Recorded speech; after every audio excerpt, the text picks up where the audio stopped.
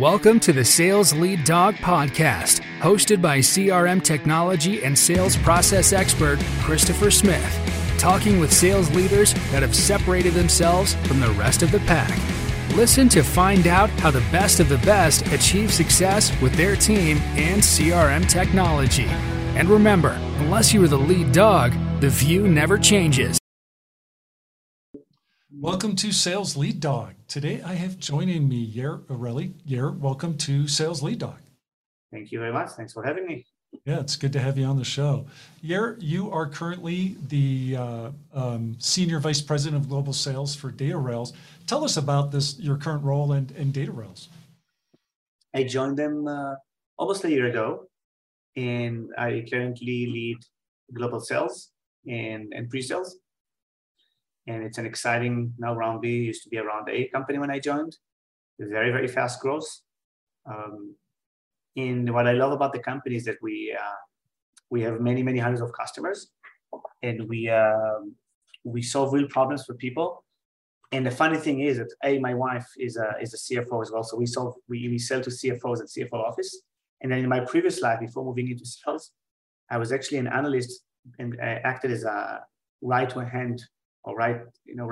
second man for a COO. And I used to do some of the things that we now solve, but I used to stay those late nights and crunch Excels and crunch data and have my PC fail again and again and collapse, and I had to restart my work until 2 or 3 a.m. And now we have a great solution that solves that problem. So I really feel the pain that our customers are feeling, and I'm glad to see that we solve it for them. Oh, we've all lived in that world of, just you're trying to get this last minute stuff done. It's so important to get it done and it's right. And just tech problems get in the way. And, it's just a nightmare scenario. So, yeah. And I love the name of the company, DataRails, too. I think it's pretty cool. When you think back over your sales career, what are the 3 things that have really driven your success? It's a great question, and I'll take a couple of seconds to answer it. So back in 16 or 17, my former company, Sisense, that I spent a long time with them and really shaped up my sales career, my leadership style. They sponsored executive coaching as part of my professional development. And I learned a lot from the coach. And at some point, she never really explicitly talked to me about it, but she made me start thinking of what defines me as a professional, and what's unique about me, what distinguishes me. What are the things I aspire to demonstrate and exercise in my day-to-day that will be part of my professional brand? And I came up with an aspirational 3-pillar concept. And in my own words, and you can say I'm full of, baloney and inspiration about it. In my own words, I call it innovative or innovation, persistence, discipline, commitment. And then the third one is coachability. And innovation is thinking of yourself just like a product. So just like iPhone 3 used to be the best phone, and I'm a Samsung guy, by the way, but iPhone 3 used to be the best phone out there, 10 years ago, I don't know when. Now nobody will buy it because the iPhone 12 or whatever is out there now is new elements, and other features got improved, and some irrelevant features were discarded. And so professionals should constantly seek to develop their own PhD in their professions. I call it I'm a lifelong student of the profession of sales. And I constantly try to improve things and reconsider if what I'm doing is still relevant. It could have been relevant in the past, but maybe it's no longer relevant. So that's a fair thing that I'm on a journey to constantly accomplish. And you're never going to get there. It's always, it's like the goalposts keep moving. And the second thing for me is the persistence and discipline. And I'll give you an analogy from sports, right? You don't show up in the gym once every 3 or 4 weeks and you kill your body for 4 hours and then you just don't do it again. Rather than you have some kind of a cadence, whatever the cadence may be, how much you can dedicate to it, especially as a professional athlete, or even if you're just an amateur person. Call it 2, 3, 4 times a week, and you keep pushing yourself. And every time you push yourself a little bit up, I'm not a superstar. I'm never going to. One of the things that work for me is the persistence. I outwork others, and when everyone else gets tired, I know that it's my time to shine, and I just push myself a little bit forward or a little bit towards the edge. So it's about the persistence, about pushing yourself. And the third one is the hardest for me, and it's the hardest for many people. It's coachability. So if you think of us as people, we are a creature where if I'm going to give you feedback now, Chris, so if you give me feedback right now, our instincts to perceive feedback, the natural instinct is to see it as a threat, turn the emotional part of our brain on, where the rational side of our brain usually kicks back in a little bit later. And so we immediately try to either fight the feedback or avoid the situation, right? Because it's a threat, just like in the gender life, you fight or fight, right? That triple F is a freeze, fight or flight. And then I am on a journey to coach myself to see feedback as an opportunity. And I'm a hunter, I seek for opportunities, right? So if somebody gives me a feedback, I coach myself to take a deep breath, not resist it, and ask follow-up questions, let the rational side of my brain kick back in. And what happens is that usually in 80-90% of the cases, the other party is right and I'm wrong. So if I only gave my body those couple of seconds to take it rationally, then I usually realize I'm wrong, and then I immediately try to admit my mistakes. I never push back on feedback on the spot. I either take it back, think of it, and I may come back to in 3 hours and tell you, I've been thinking about this is why I think you're wrong. But I usually accept it, and I'm trying to take it to the extent that not only that I don't push back on feedback, I seek for feedback. I constantly ask my team, what am I missing? If you were me, what would you do? What did I do wrong? What would you do differently? I don't ask them if they agree with it. I always ask them if they disagree with me. And what about what I just did doesn't fit right, doesn't resonate? That creates, it positions me as somebody who is coachable, and it creates that culture around me. But more than anything else, I'm learning things that I didn't know, and I get better. That's some great stuff there. Number one, I like how you answered that with 3 pillars. To me, that's a really strong answer. When you use the word pillar, like these are core beliefs that I hold. And then the way you wrap that up with the coachability, I really believe to be a successful leader, you have to demonstrate vulnerability and empathy. And by, a lot of people talk to me about they want to be coached from their mentors or their superiors. I've never had someone say to me, I want to be coached by my team. That's really interesting. How did you develop that perspective or that need to get that feedback from your team? I think it's a survival instinct, because I realized I'm never the smartest guy in the room or the smartest individual in the room, or hardly ever. And secondly, you should know this is what I aspire to demonstrate. I have flaws, and I don't always live up to my own expectation myself, but that's what I push myself to do. But I realize that nobody will take feedback from you if you're not demonstrating. You don't lead by example. And specific with feedback, you show them that you really. It's not just something I say just so they accept feedback from me. It's a genuine intention to try to get better, and the fastest way to get better is to take the feedback, rationally think about it, and then put what's right, and usually it's right, put it to work. Right. So, what was your first job in sales? Back when I was 12, I don't know if it's sales or not, but my mom's friend had some kind of a small store, and I would hand out pamphlet outside of the store, and the surrounding streets to try to pull people into the store. So I wasn't really selling, but I was SDRing, if you want to call it this way. Yeah, there you go. What was the first sales job where you got paid? It was a retail sales job when I was 22. And it was commission only. And I was one of those annoying people that when you go to the mall, those guys or girls trying to push you into their push cart in the middle of the aisle and try to sell you some stuff. I was one of those, and I think it was one of the hardest jobs I've ever had. And when my SDRs tell me outbound is hard, I can genuinely tell them I know. Because I got beaten up. I wouldn't say, really beaten up, but I got beaten up, somebody spit on me because I tried to pull them in, it was bad timing. A lot of people yelled at me, shouted at me, offended me. So nobody can tell me sales is hard or outbound is hard. Right. Based on that job. So you developed a pretty thick skin from that experience, I imagine. And that was very long days, sometimes 12 hours on your feet. Wow. Yeah. So throughout your sales career, everyone goes through advancement. What was it, or hopefully they do, but what was it that led you into sales leadership? I'm actually not sure. I'm not sure. I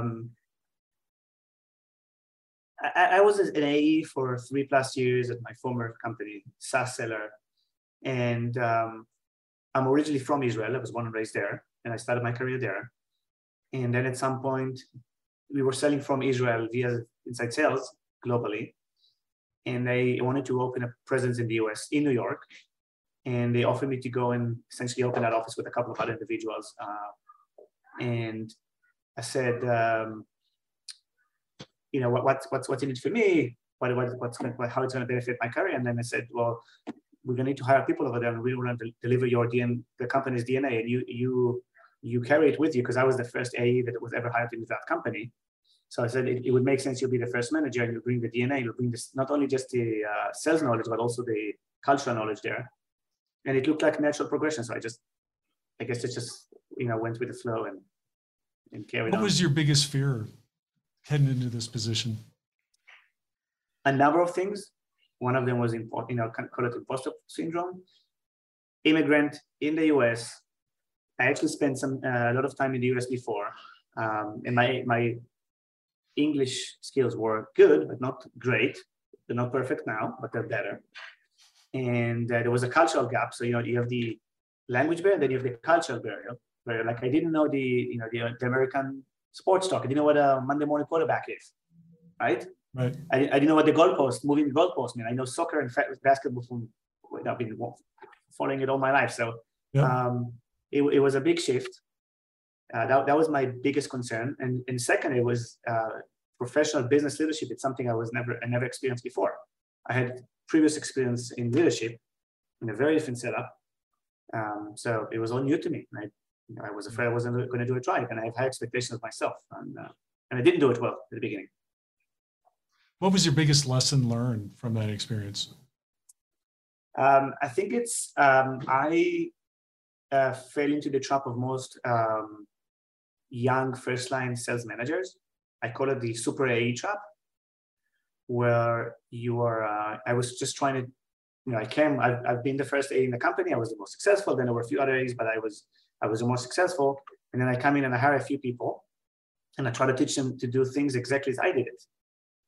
And in hindsight, trying to make people be another version of yourself is the biggest fatal mistake you can make as an young manager leader. Oh, I've done that. Just do it the way I do it. It'll be okay. or even worse, you know, they get into trouble. So I call it modeling, teaching, or coaching. Modeling is when they get into trouble, move, you know, let me do it for you. Yeah. Whether I'm on a call and I just step in and take over, or whether they're trying to do something and I say, let me do it for you. That's the modeling. Teaching is they ask me, how do you do X, Y, Z? And I tell them, go do A, B, C, D exactly as I would do it. And they're never going to do it as good as or exactly the way I want them. And by the way, who says that my way of doing it is the best? And then I evolved into what I call coaching. And listen, I'm still coaching and teaching, but I try not to model anymore unless there's like an emergency that I get something done. Where I ask them a few questions, and it takes time and patience, but what are we trying to accomplish? What are the ways to do it? And then I try to get them to eventually land on what I want to push them to do, but I want them to feel it's their idea. By the way, in the discovery process, sometimes I realize their way of doing it is better than mine. And like I said, I'm coachable, so I'm vulnerable. So I'll tell them, I don't listen to a dumb guy like me. Go do what you want, what you do best. Was there a moment where you had that realization that, hey, I'm not helping them, you know, I'm actually inhibiting them? Was there a light bulb moment that went off where like, hey, I need to change how I'm doing this? It probably took, first of all, you know, there were ups and downs. At first, as a director, I did well. Then I had a couple of quarters that there was a sales slump. The company had sales slump, which they recovered very well from. But I used to look at myself and say, okay, well, no matter whatever the external forces that I'm fighting with, I'm going to do well. And suddenly I did more or less like everyone else, not good enough. That was one thing. And then there was some professional maturity and realization, maybe some of the professional executive coaching that I got. There was actually another step in the way for me. From a super AE, there was a step that I used to call the apologetic leader, where on my team, there was another AE. And funny enough, we're still in touch. He worked for me for 5.5 years, but we're still in touch. When he was brought into the company, he was brought in by the VP of sales over there. And there was some kind of an environment was created where that AE was essentially assigned to me, but he didn't really need to listen to me because he was more experienced, and he had like legitimacy to go straight to the VP or skip me or ignore me. So I find myself questioning my leadership's capabilities and style, and I started being an apologetic leader. Like, if I would push people to do things better or demand a higher bar, I felt the need to apologize. And then at some point I realized that I'm not trying to brag or anything, but I'm good enough in what I do. I consistently to push myself to become better and better and better. But from a super AE to apologetic leader, I became the one that is vulnerable, but is pushing, setting the bar, setting the sales culture, and pushing the team to do the best they can possibly, be the best version of themselves. And I found a lot of people kind of are being receptive to that version, and the results got better. And that's how then in hindsight, I look back and say, okay, this is the journey I went through. So every time I coach first or second line managers, I tell them about my story and how I want them to get from A to Z in 6 months, whatever the 3 or 4 years that it took me. When you're building a team, or especially your sales managers, your team of sales managers, what are the qualities you're looking for in your managers? Are you asking about managers, not AEs, right? Yeah. First and foremost, I look for others' orientation, just like a parent. It is not about you. And if it doesn't sit right with you, fine, stay an AE. Don't be a manager. By the way, not all great people need to be managers. Right. And second of all, I look for somebody who is a leader, not a leader first, manager second. And I look, while I'm trying to project my pillars on them, I look for those pillars. I also try to find things that they can teach me that I don't know well. And so it's about vulnerability. It's about coachability. It's about not being emotional. It's about persistence and high aptitude towards working hard but smart, constantly trying to get better. And like I said, and pushing me to be a better version of myself.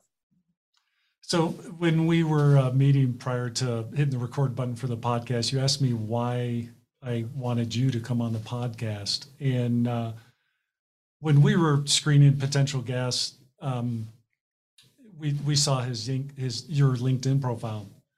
And if listeners, I highly recommend you go check out his profile. There were some really strong statements in your profile that I want to talk to you about. First thing you have in there is servant leadership. My job is to enable each and every one of my team members' success and help them moonshot their career. While they report up to me, I work for them. I lead by example and from the front. I personally, really align with this. I think that's why I wanted you to have on the show. I think that's really a key attribute for successful leadership or successful leaders.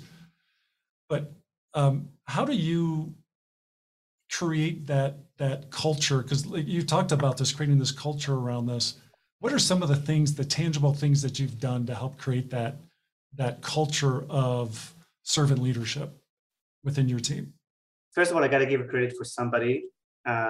His name is Amit Bendov. He's the founder and CEO of Gong. If you ever heard of that company, used to be my direct manager, ran our company, our former company, then went on and kicked off Gong, and I was one of his first beta users, and I can say we're still fairly close. And he once told me, and that stuck with me, he says, you may report up to me, all of you, but I work for you. I get no work to do, but enabling you. That's my job. Now, I may not give you everything you want, because I may disagree, or maybe I don't have enough resources, but my job starts and ends in enabling the sales team. That stuck with me.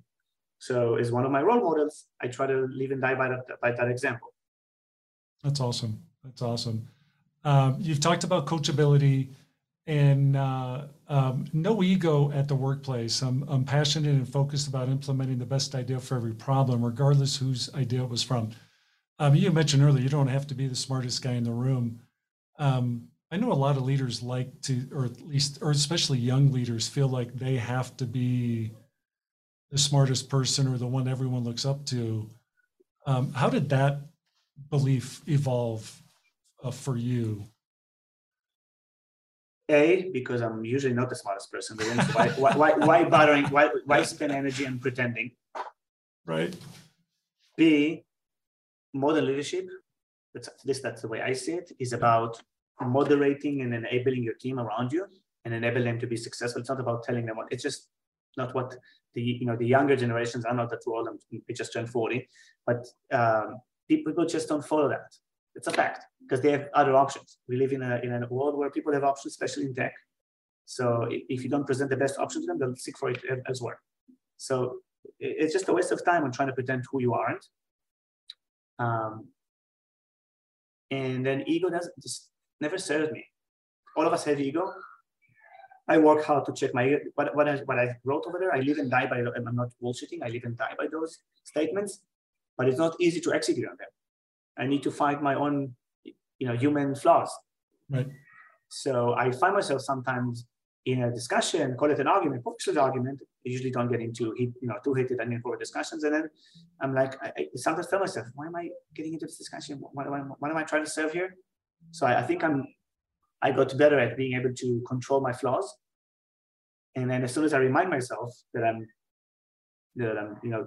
acting by ego, it's easier to control it, and then hopefully check it, and then listen to better ideas than mine. Who cares about? Nobody pays me more if my ideas will implement it.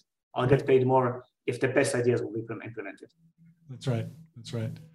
I don't know where I read this. I wish I had a better memory for stuff like this, but I was reading about, years ago, decades ago, there were 3 teams doing a race to one of the poles, and out of the 3 teams, one team just set a pattern of every day we're going to do 20 miles, regardless of what the weather's like, the conditions like, the terrain does not matter.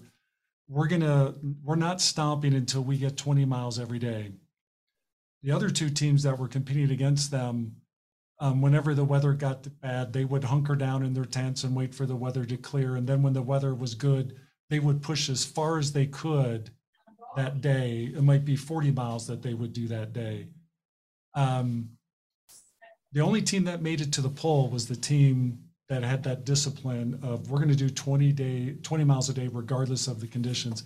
The other 2 teams ran out of food or just, gave up because of their, starts and stops and, the delays and waiting for conditions to be perfect before they proceeded. You, in your profile, you talk about discipline and everything you do, and you've mentioned that several times in our discussion. Can you talk about, having discipline as a sales leader and within a sales organization? Well, there are many things to require discipline. I think everything good in life doesn't come easy, and if, just like you said, the discipline, that team was racing to the pole. Trying to think of a specific idea. I mean, I can speak about my discipline. Every day I wake up. Yeah, let's start there. It's usually I now wake up even before the alarm clock most days, around 5:30, 5:40, and I always have a couple of tasks lined up for me. Between that, when I wake up, and then 7 a.m. At 7 a.m. I pause and I go help my wife to prepare the kids for school, or now in summer camp. So every morning I tell myself maybe I'll sleep another half an hour, and then I just push myself, and then I bruise my ankle in an MMA class maybe a year and a half ago, and it still hurts me every morning when I take my first 5 steps. It's just unreal. I run 6 miles, 10Ks a couple of times a week, and I do mixed martial arts a couple of times a week, and still every morning that I wake up, the first 5 steps when I'm stepping on my left leg, it's hurting me. So getting out of bed every morning earlier than everyone else is, even though it became my second nature, it's still very hard, and that's something that I'm fairly proud of, that I'm able to do it every morning despite my natural inclination not to do it that morning, which is every morning. I tell you, if I don't work, I go to work out. If it's not working, it's working out, which is I've talked to a lot of successful leaders, and that's one of the common traits that I've found is they're highly disciplined. The people that really are achieving significant success are the ones that are highly disciplined, and they structure their days. And oftentimes they start their days just like you are. And so I've begun modeling myself that way, where I wake up every morning at 5 a.m. and I go to the gym. Those days, especially in Colorado, I live in Colorado, it can be really cold some of those mornings. And it's not real fun going out and going to the gym. But I've just found that if I put that discipline in and how I start my day, it carries me throughout the day. Have you found that same result for you? Yes, like I said, I either work in the morning because a lot of my team is based in Israel overseas. I live in Hoboken, which is just the Hudson, the New Jersey side of the Hudson. So there's a 7 hours time difference. So by working 6 to 7 a.m., I can get more airtime with my fellow exec out of Israel. So if I'm not with them, I either do some professional development or I work out. That time of the day is used for meaningful activities. But yeah, you can get anything in life. I mean, if you look at people that were successful in business, in sports, in musicians, artists, anything and everything. Some people are superstars. Unfortunately, I'm not one of them. I'm not saying I'm not, and I'm fortunate to be gifted with some skills and some talents, but if you don't cultivate them, then you're one out of many. By the way, there's some days where I tell myself, I can spend another 2 hours in the evening reading another professional book, and I don't do it every evening. And I intentionally choose not to be even better than what I can be now. So there's also balance in life. I don't work myself to death, but I'm 100% subscribed to your concept. You got to work hard if you want to achieve bigger or better results. Yeah, I agree. CRM, integral component to every sales organization, or at least it should be. CRM, do you love it or do you hate it? I'll say love it, but I have to admit I don't have, I never developed strong emotions about it. It's a tool for me. It's a good tool. Awesome. I love that approach. I say that to people all the time, like it's a tool. And it should be used as a tool like any other tool. It's there to help make your organization better. How do you guys leverage CRM to make your team better? Unfortunately, I don't have a fancy story here. It's the data that we captured. It's the sales process we defined. And as part of my process in the company when I came in, I redefined the sales process and simplified it. And I try to use the CRM to enforce that. Not maniacally, but I do enforce it. And then it's the reports and the data that drives decisions and behaviors. Right. Do you ever struggle in your career? Have you guys ever struggled with data in CRM? That's a common complaint I hear. Is our data? We can't trust our data. First of all, the data is a data analytics that I could say veteran at this point. In the past 12 years, I've been selling data analytics. It's the data integrity is always the biggest issue. And yes, we unfortunately suffer from the same thing, both in my former company, which is a BI company, and now in my current company, which you can say we're some kind of a BI company as well in some ways. Yeah. What about adoption? Do you have any advice for people that as a leader, maybe they're struggling with getting their team to really leverage CRM as a tool? Just like anything and everything else in life, you need to sell the idea. I sell ideas to my kids. I sell ideas to my better half. I sell ideas to my prospective customers. If you don't convince your people that it's their interest, and you rather tell them, do it because I said so, because I need you to do it, because it's for me, it's not going to get done as good. If you think of the best leaders, and that's something I learned back when I was 20, I served as an officer in the Israeli Defense Forces, which was compulsory service over there, and then I volunteered to go to officer schools, not just being a soldier. So they taught us that the best leaders are those who are able to make their surroundings do what they want, while the surroundings or the soldiers feel like it was their idea. So you don't even feel you're surrounding someone else's idea. The second best leaders, which are still very good, but they're second best, are those who, Chris, I don't get it why you say so, but I trust you want to trust myself, so I'm just going to follow your lead because you know better, because you're better than me. That's good, but not best. And then the worst are managers do it because I said so. And where leadership ends, authority or managerial authority starts. Yep. So I strive to be a leader as much as I can. Yep. I wish there's another book I can't remember the name of, but I read it very early on. My dad gave it to me. I was probably 22 years old when I read the book. Last year. It was, last year. It was a book on leadership, and in the book they talked about, they used the analogy of a sheep herder. You can be that manager that's behind the herd with a stick, whacking them, trying to get them to go in the direction they want to go, or you can be that leader who's out in front and the herd is following because he's leading the way. He's out in front, and they know if they follow him, they're going to go in the right direction. That's always resonated with me, and I've always tried to remember that. What advice do you have for someone who is about to assume, or maybe just assumed, a leadership role in sales? Go back to the super A, the vulnerable, or the apologetic leader that is just trying to apologize. Why am I setting the bar high? And maybe was afraid to be vulnerable, and just skip those stages and go straight to being a leader. Now, how would you do that?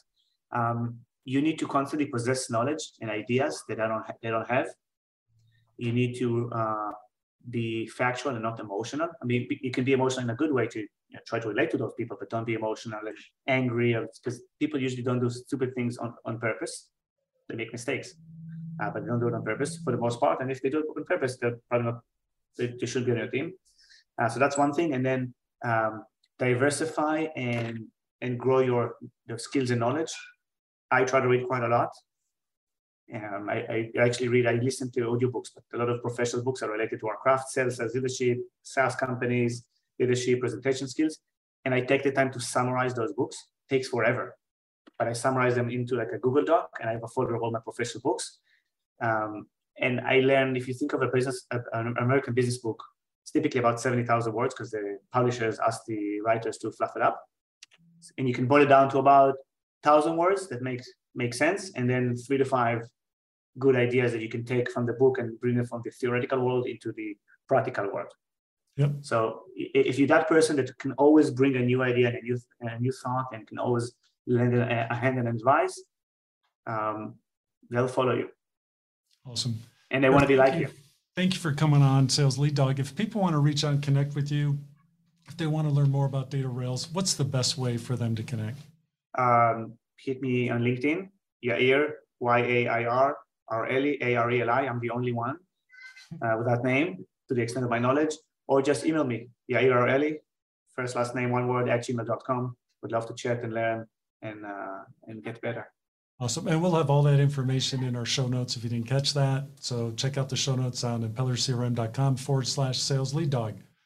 Find this episode and many others. So Yair, again, thank you for coming on Sales Lead Dog, and welcome to the pack. As we end this discussion on Sales Lead Dog, be sure to subscribe to catch all our episodes. On social media, follow us on LinkedIn, Facebook, and Instagram. Watch the videos on YouTube, and you can also find our episodes on our website at impellercrm.com/Sales Lead Dog. Sales Lead Dog is supported by Impeller CRM, delivering objectively better CRM for business, guaranteed.